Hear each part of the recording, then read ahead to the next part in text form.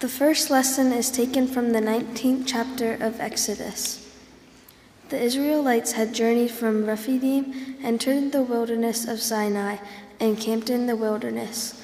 Israel camped there in front of the mountain. Then Moses went up to God. The Lord called him from the mountain, saying, "Thus you shall say to the house of Jacob and tell the Israelites, you have seen what I did to the Egyptians, and how I bore you on eagle's wings, and brought you to myself. Now therefore, if you obey my voice and keep my covenant, you shall be my treasured possession out of all the peoples. Indeed, the whole earth is mine, but you shall be for me a priestly kingdom and a holy nation.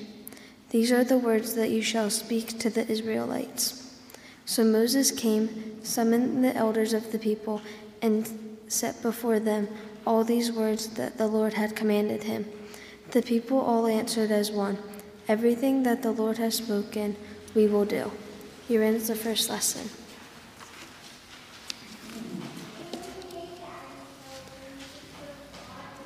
We will now read Psalm 100 responsibly by verse. Be joyful in the Lord, all you lands. Serve the Lord with gladness and come before his presence with a song.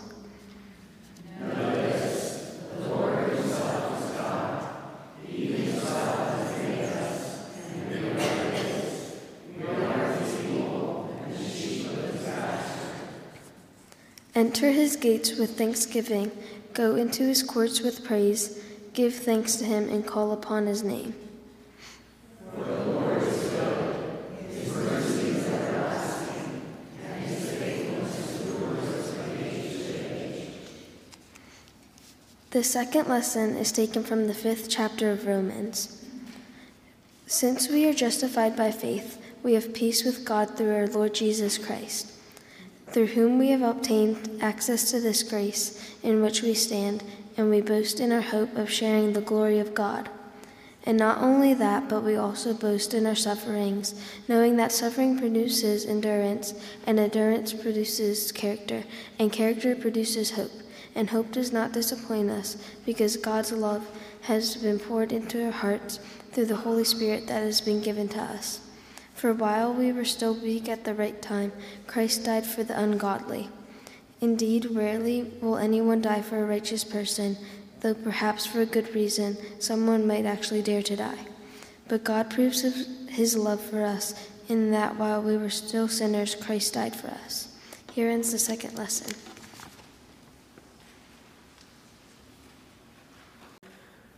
The Holy Gospel according to St. Matthew, the 9th chapter. Glory to you, O Lord. Jesus went about all the cities and villages, teaching in their synagogues and proclaiming the good news of the kingdom, and curing every disease and every sickness. When he saw the crowds, he had compassion for them, because they were harassed and helpless, like sheep without a shepherd. Then he said to his disciples, "The harvest is plentiful, but the laborers are few. Therefore, ask the Lord of the harvest to send out laborers into his harvest." Then Jesus summoned his 12 disciples and gave them authority over unclean spirits to cast them out and to cure every disease and every sickness. These are the names of the 12 apostles. First, Simon, also known as Peter, and his brother Andrew, James, son of Zebedee, and his brother John, Philip and Bartholomew, Thomas and Matthew the tax collector, James, son of Alphaeus, and Thaddeus, Simon the Canaanian, and Judas Iscariot, the one who betrayed him. These 12 Jesus sent out with the following instructions: Go nowhere among the Gentiles, and enter no town of the Samaritans, but go rather to the lost sheep of the house of Israel. As you go, proclaim the good news. The kingdom of heaven has come near. Cure the sick, raise the dead, cleanse the lepers, cast out demons. You received without payment, give without payment. The gospel of our Lord. Praise to you, O Christ.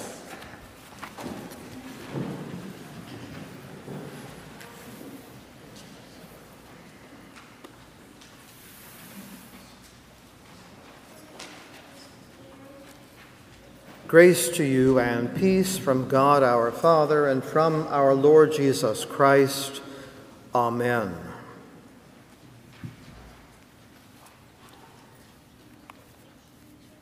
I was ordained in 1980, so call votes seem like a long time ago to me.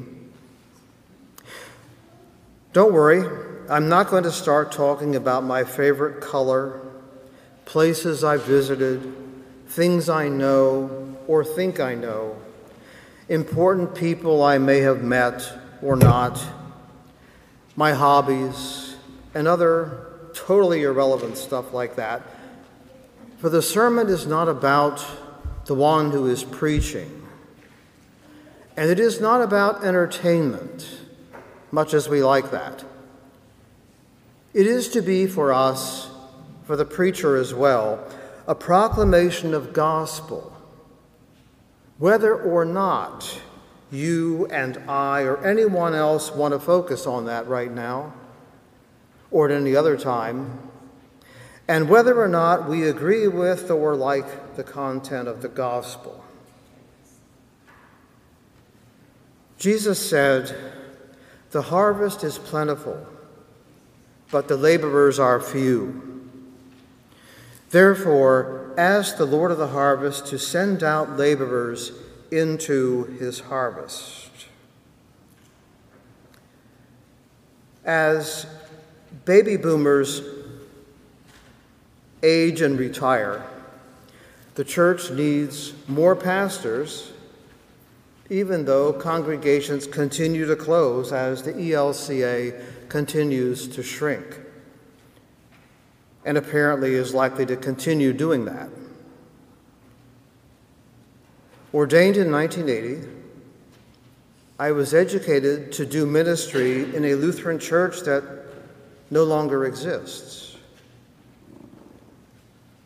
And so for those of us persons who are still working at this, that's an argument for continuing education and for sabbaticals, but that conversation is for another occasion. Maybe your call committee has had that conversation. Our preaching must change for a new moment. Mostly, I think, that means that our preaching must get real. We do not live in a time or even a church of shared values, but rather of conflicting ones. There is little respect for authorities and institutions, including the church. Traditions and norms are cast aside merely because they are traditions and norms. There is little understanding of history, the history of the church, the history of the world, even the history of the United States. Because so much has changed, or at least appears to have changed, there is a sense that if something happened the day before yesterday, it's no longer important. It's no longer relevant. There is little or nothing to encourage reflection. The pace is simply too fast for that.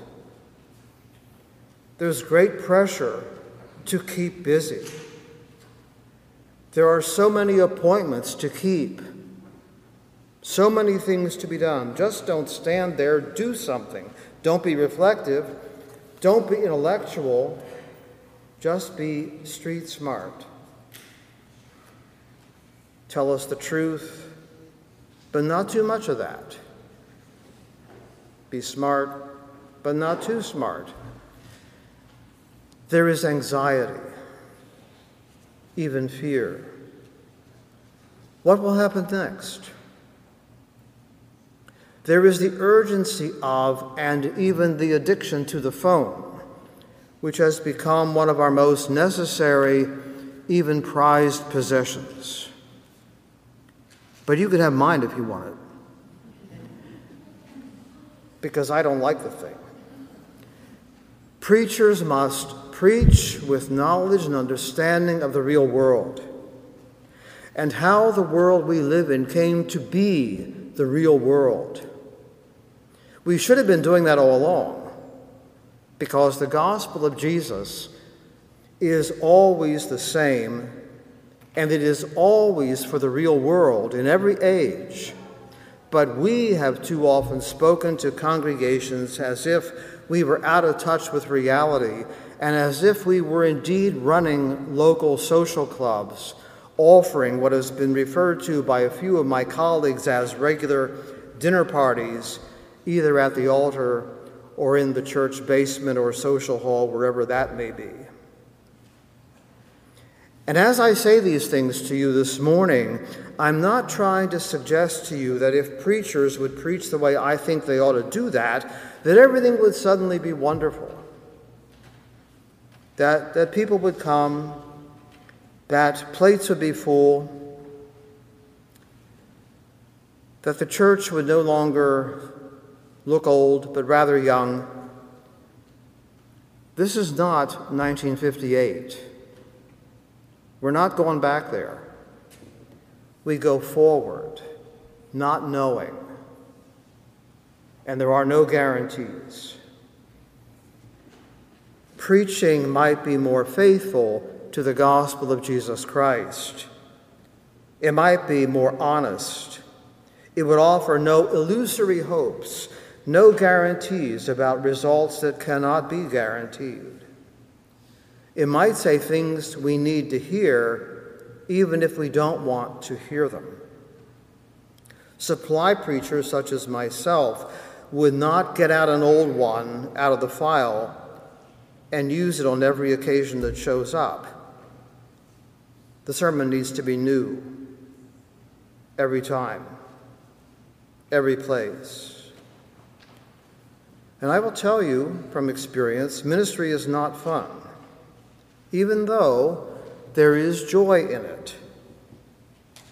And I will tell you from experience that congregations are not happy families, that they are not made up primarily of nuclear families anymore, with father, mother, children, maybe 2 children and a dog. It's not 1958. And I am not becoming a cranky older man. I am not here to lament that things are not like they used to be. I am not here to complain. I am not here to rant and rave about what I don't like in the current world. Some things were better in 1958, but some things are better in 2023.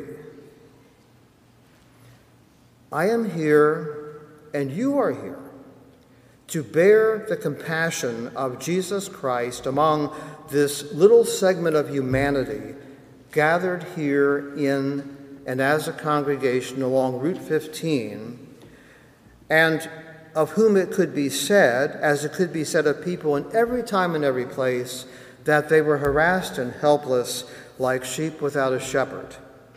And by that, I don't mean that you have no pastor under call just now, or that Pastor Eckert's interim ministry is somehow lacking. I'm thinking beyond all that.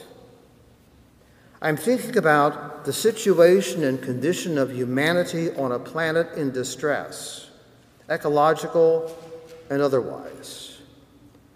I'm not being parochial. I'm looking at the big picture and taking a long view.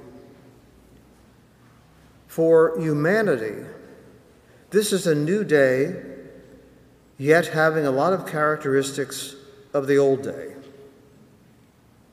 Sometimes the appointed readings in the lectionary leave us wondering after we hear them, where is the good news in all that? Well, that's not the case on this third Sunday after Pentecost.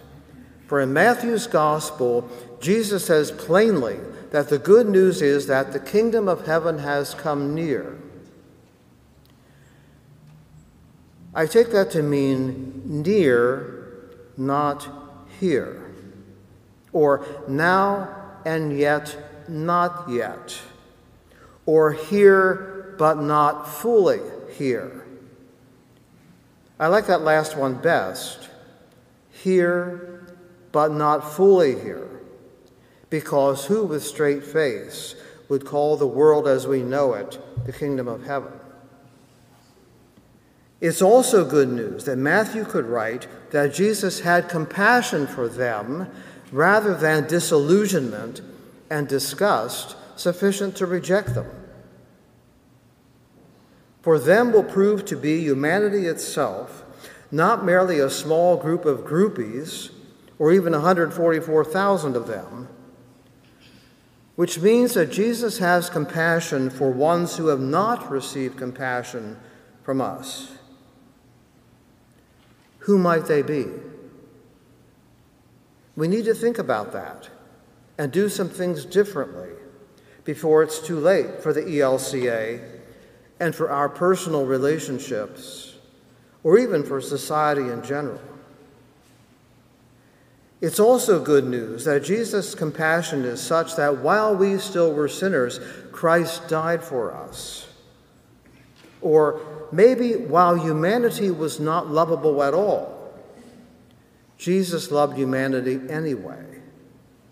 And those of you who have loved or who do love ones who are unlovable will understand this. For Jesus loves us, overcome as we are by sin and death and evil and unbelief. It is good news that Jesus notices a harvest.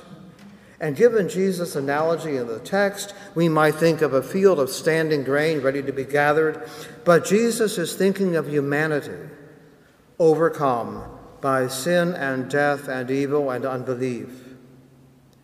The goal, so to speak, is to gather humanity into the very life of the Trinity of Father, Son, Holy Spirit, which is a community of love. And Jesus continues to look for ones to work with humanity, ones to be the compassion of Jesus in the real world, where the compassion of Jesus is not violence or threat or bullying or argument or magnetic personality or manipulation or abuse or spiritual stunt or cleverness or bargain. The compassion of Jesus is none of that stuff. The compassion of Jesus is not shooting up the place with a gun. The compassion of Jesus is accompanying humanity, among whom are people we probably don't like and who don't like us. It is walking humbly with humanity in humanity's real world, bearing a cross, a towel, and a basin, and trusting the Holy Spirit to work in God's time, even though humanity's boat appears to be sinking with all aboard right now. The compassion of Jesus is us accompanying humanity, walking with humanity while bearing a towel, a basin, and a cross, trusting God in such a way that we do not need to see immediate measurable, sustainable results, nor to try to force them. You'll remember maybe that at age 75, Abram went out having no idea what lay ahead, except a general promise from God, it's all going to be okay. That's kind of what we have too. It's all going to be okay, but there's no map. It's all going to be okay. Trust the God who gives life to the dead and calls into existence those things that do not exist. The compassion of Jesus happens when we are trusting God, not escaping or trying to escape the world and not checking out. You're on a major highway here. You are on the real world. It goes by all the time, both directions. The times we are in are impatient, anxious, even fearful. The gospel is about the compassion of Jesus Christ, who walks with us and urges us to walk with one another, who comes to us while we were still sinners, while we were dying, while we were afflicted by evil, while we are tempted to unbelief. It is a new day, having many characteristics of the old day, and Jesus looks upon humanity with a compassion not to be taken for granted in the real world. Thanks be to God. Amen.